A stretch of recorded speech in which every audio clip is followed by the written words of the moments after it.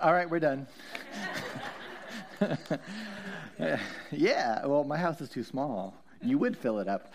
Anyway, my name's Kevin. I am the Student Ministries Director. I love hanging out with middle school and high school kids, and you as well. So thank you. Like Ben was saying, your support of Highlands allows me to use my gifting in this community and so many others as well to make an impact for Jesus. So thank you. So as I was trying to think through and pray through what God might have me share on this one-hit wonder Sunday, there's no series, see no decoration. He said, hey, tell them something that I told you. So that's why we're looking at this parable of the great banquet or feast. And that animation that you just saw is basically the entire scripture made a little bit more fun. Yes, I work with teenagers and younger than that now.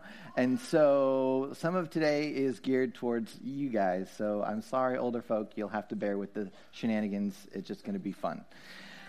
So if we really believe that Jesus is who he says he is, then we should listen to what he said and maybe do something about it. And like I said, we're going to look at this parable of the great banquet. It is in Luke chapter 14. You can follow along or go look at it later. And I like it because it's also appropriate for the holidays. I know some of you are like, we're not there yet, Kevin. But that's why I've got a Thanksgiving feast on the screen. Jesus went to parties and feasts, maybe not Thanksgiving, but he understands what that's like, and so do we, so we can relate. And by the way, I'm excited for Thanksgiving because I get deep-fried turkey. So good. I get to go see my brother and his family in Seattle, so I know I'm going to make you hungry this morning talking about food before lunch, too. All right, so this great banquet parable has something for everyone. You can relate, I promise you. Whether you are like the host, and maybe you've sent out invitations to a party, a wedding, a birthday, I don't know.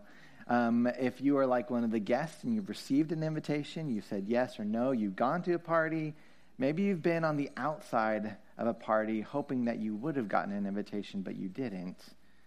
You are somewhere in the parable. And I pray that God would help you to see and relate with one of his characters. So with that, let's pray and we'll get in. Lord, I thank you for this morning. God, I thank you for the way in which you speak to us through this book called the Bible, God, your word. And more than that, God, how we sang earlier, we invite you through your Holy Spirit to fill this room, fill your house today, now, but also even beyond here as we'll get to.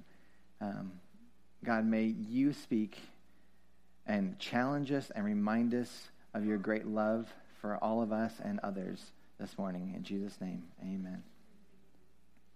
So in Luke chapter 14, before Jesus tells this parable, go figure, Jesus is at a party, a dinner party with a bunch of religious people. And they're talking about what life should look like as they follow the one true God. Sometimes they call that being a part of the kingdom of God, because if you're following the king, you're in his kingdom, and that's part of following Jesus or God, the one true God. And another thing that they're also talking about, so this parable has so many different meanings, but they're also talking about the future, like life after death, like heaven. So Jesus is telling this parable for both now and for the future, what it looks like to be a part of the kingdom of God. And like I said already, find yourself in the story. Relate with one of the characters. Or maybe you relate outside somehow, but find yourself in Jesus' words. That's how God speaks to us. So, Luke chapter 14, it begins, 16 and 17. A certain man, Jesus says, was preparing a great banquet, invited many guests. And at the time of the banquet, he sent his servants to tell those who had been invited, "Come, for everything is now ready." So if we draw this picture or paint this scene, what this feast might look like, it's like inviting a bunch of people to Thanksgiving dinner. And some of us might invite huge numbers of people, And if we do, we probably want to know, like Jill did for the Christmas decoration, how many people are going to be here so I know how much food to prepare. So the master sends out all these invitations and gets them all back probably a month or 2 months in advance. And he probably does it by word of mouth, not necessarily by paper. Oh, I forgot. I'm going to a wedding, and this is my invitation for this weekend. Good friends. Whatever. Missed opportunity. That's all right. You want to know a head count so that you can prepare. And now that's all taken place. And the master, the host, says, hey, dinner is finally ready.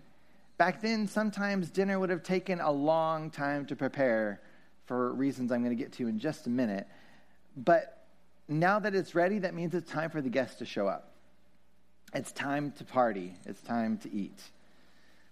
Now, the size of this feast is something that we need to look at. And it's really important because back then is not like today. In Jesus' day, people didn't have freezers and refrigerators. They didn't have grocery stores where they can go and pick up the chicken that's already cooked at Albertsons for $5. They didn't have caterers necessarily to help them. Yeah, the neighbors would probably come over and help, but they had to eat what they killed, and they only wanted to kill as much as they needed because the rest of it would go to waste.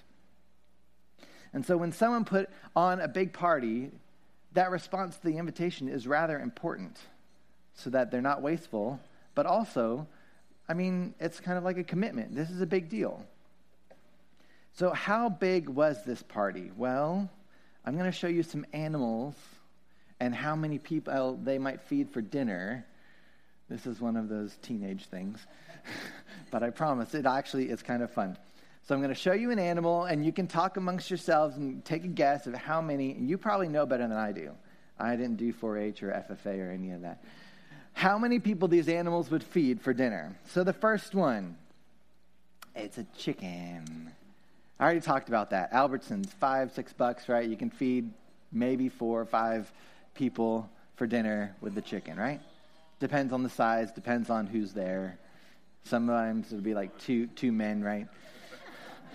All right, so the next one, our Thanksgiving Day turkey. I know, right? All these pictures. I put down here, if it's a 20-pound turkey, it'll probably feed 15 or 16 people. That sounds fair? Okay, good. See, you know better than I do. Now, moving on up the chain. What about a lamb? If you had a 90-pound lamb, Google says that you could probably feed 60 to 70 people. That's a lot of people. Moving on up.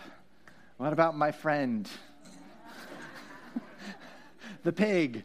If you had a 200-pound pig, you might be able to feed 220 people.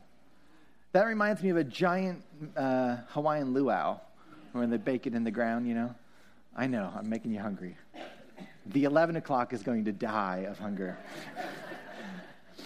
And so finally to our big one, the cow. For an average 1,250-pound cow, you can get 1,400 hamburgers. And I did that by like half pound, I don't know. That's crazy. So this banquet was probably cow-sized feast. Yeah, that's a lot of people. This is a big party with thousands of people hopefully coming. And everything is ready, so party on, people. Here we go. Let's see how the story continues. Luke chapter 14:18. They all alike, the guests, began to make excuses. Not just one of the guests, not just like 5 out of the 1,000.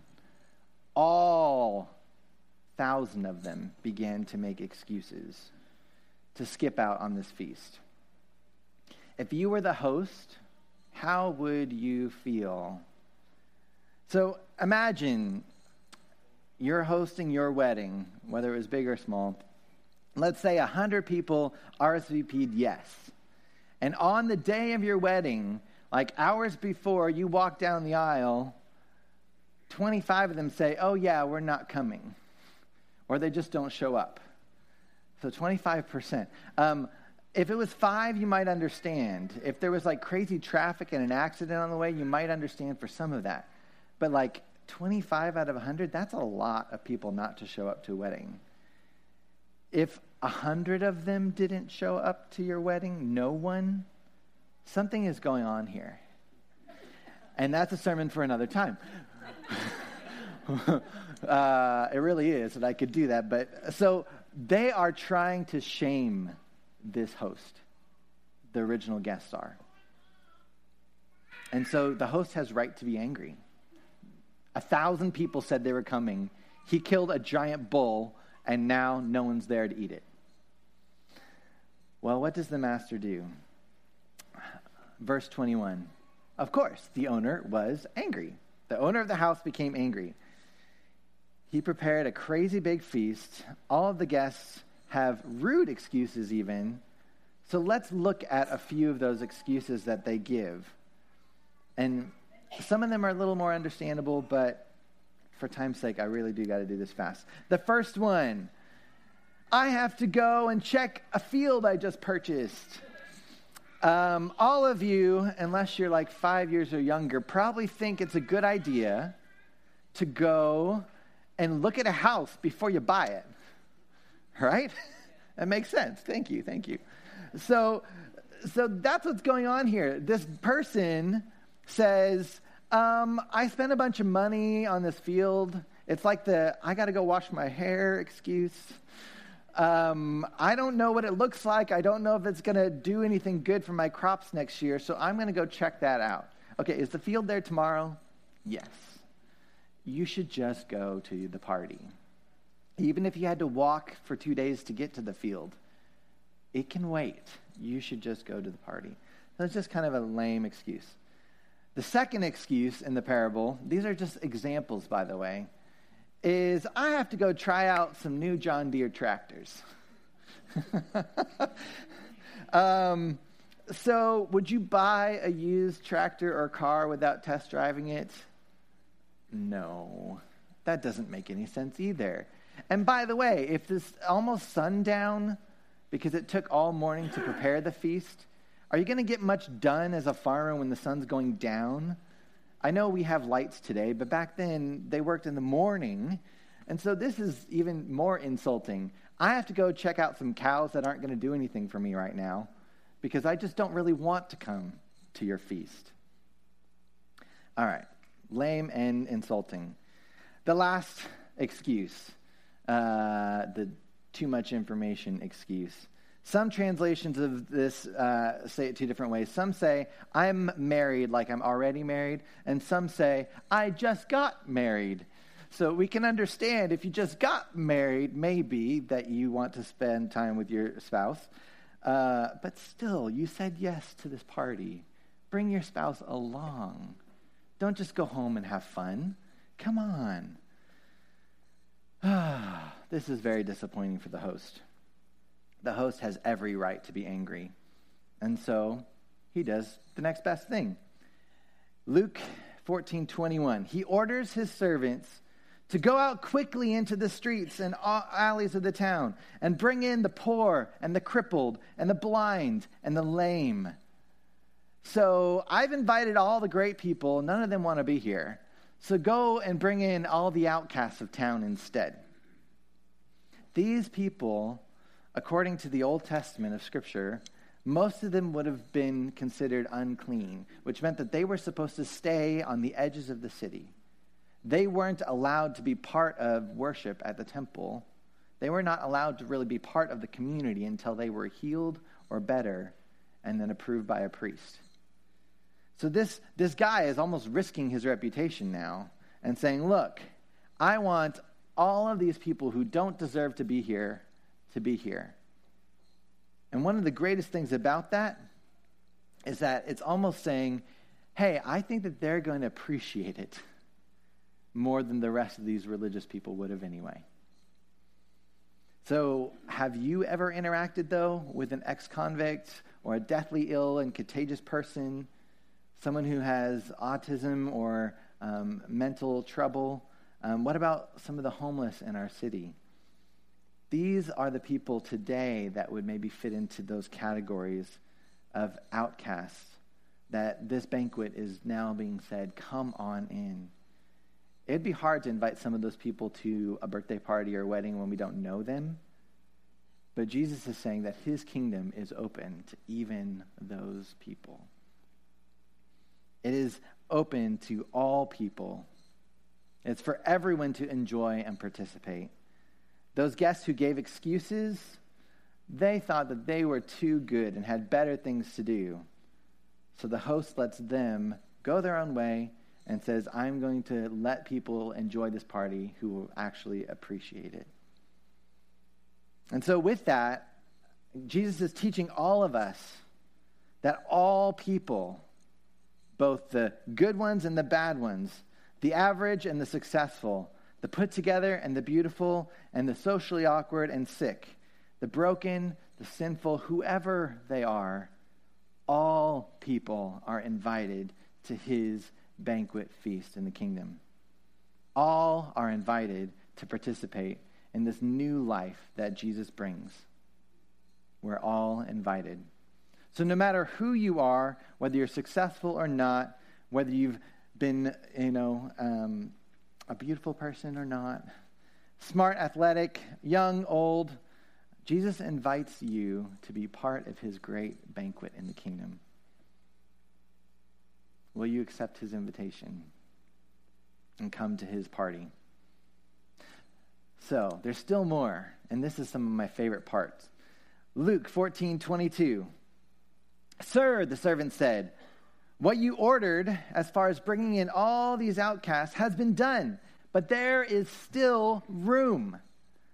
So the master told the servant, go out to the roads and the country lanes and compel them to come in, so that my house will be full. I tell you, not one of those who are invited will get a taste of my banquet. So the servant brought in all the local people who were uninvited, and now the master is saying, hey, there's still more cow to eat. Go out as far as you can and get people in here. The host wants his feast to be fully enjoyed, none of it wasted. And so after inviting, like I said, all of the locals, this servant now has to go out and meet strangers. And I'm assuming that if they had this many people, that there's probably a 2 or a 3 cow size feast, not just a 1 cow feast. And so this servant needs to compel people in. Compelling people to participate in God's kingdom life does not mean forcing people. God is not in the business of forcing people to know him or to come to salvation or trust him or even forcing people to obey him. That's not God's way. Rather, God asks his servant to compel people to come and enjoy the banquet because the servant has already seen and experienced the banquet. The party is that cool, people, that we should be excited to bring people in. So I scan through my junk spam mail folder email once in a while and read all those great letters that, hey, I've got all this money to send you if you send me your bank account information. And people out in the countryside in this parable are going to think the same thing. This ain't real. I'm going to follow you, and when we get around the corner, you're going to rob me blind. And so the servant has to find a unique way to compel people to come to this party. That comes because the servant's been there and seen it and experienced it. So Jesus' invitation to participate in God's kingdom is real. It's not a practical joke. It's not a scam. The celebration is ready to be enjoyed, and Jesus wants us to compel people with our own experience of what that kingdom life is like. Not to force them in, but to show them how awesome the party really is. So if God's kingdom is like a great feast, Jesus invites us to bring others into it. So don't give excuses, accept the invitation, and compel others to join. because there is still room. And I want you to say that with me so that we learn it today. Would you say it with me? There is still room. I know, one more time to get it sunk in. There is still room for you and for everyone else at God's banquet feast. So I have 3 short lessons, although there's so many more that I'd love to wrap today up with. First, don't give excuses and miss out on the kingdom feast. Let's not be like those guests who got so busy with their lives, like it said in the little video, the ox guy didn't know what he was missing. There's nothing better than being and living life with Christ. So what excuses are you giving God for not attending his feast? I know sometimes that might just be the busyness of life. Sometimes that would maybe be, being bogged down by our own shame and our own guilt. Maybe instead it's simply just, that we're not even paying attention. Jesus' parable says the excuses maybe will cause more trouble in the end. So for you teenagers, maybe we'll just work on excuses in general. Don't give excuses to mom and dad for homework and for not doing the chores and all those things. Besides, God says honor your parents because it's going to go better for you anyway. Maybe some of us are in the just married idea, and we want to have fun right now instead of giving our lives to follow Jesus, because that doesn't sound like as much fun. We got to follow all those rules. Don't give excuses. You're missing out on the greatest adventure you could ever have. I encourage you to come with Guatemala with us, and I'll prove it to you. And adults, let's not let our success or achievement consume our attention to the point that we miss out on living this great party every day with Jesus. The King of Kings invites us to join him, to live by his Spirit every moment. If we put that as our priority, our life is going to have an amazing, adventurous story with him. So, no excuses. Second, we're all invited. We're all invited, each and every one of us. No matter who we are, how good, how bad, whatever we've done, everyone, including the people that we don't like, are invited to be part of this kingdom. So if you've never accepted Jesus' invitation to new life with him, talk with God and ask him to change your heart and your mind. To trust him in the hard things and to trust that he's taken away sin and the punishment of death that goes with it. And he'll give you strength to live out this amazing life with him. No excuses, accept the invitation. And finally, for those of us that are part of the kingdom, let's not have a party. We have an amazing life, people, with Christ. He has transformed us. So let's show the world and compel them by our stories and our lives of the great news and this feast that we're living out. And maybe we don't feel like we're living it out right now, so then we need to go and sit at the feast and enjoy it a little bit more before we go out to the countryside and invite more people in. We're not forcing people to join us. We want them to see how cool it is and want to join it for themselves. So let's share what he has done and compel them to come in. Jesus, again, invites us to participate in his great kingdom. Don't give any excuses. Accept the invitation and compel others to come, because there is still room for more in his kingdom. Let's pray. Lord, I thank you for your word. God, I thank you that Jesus gave us this great picture of what life with you now and forevermore is like. God, help us not to give excuses that take us away from life with you. God, for those of us who don't know you or have a hard time trusting in you along the way, would you remind us of how cool this invitation is? That we get to have this great party with you every day. Even if we're going through hard times and whatnot, God, you are always there saying, hey, I've got you, I care about you, and here's another party for you to go to. God, and I also pray for all of us that know you, that you would make it clear by your Holy Spirit where we've seen you do amazing things, so that we can share that with our friends, our neighbors, even the people that we haven't met yet. God, so that they can be invited in to your big kingdom feast, so that there be more joy and more partying, all because of you. So God, be with us this week. In Jesus' name, amen.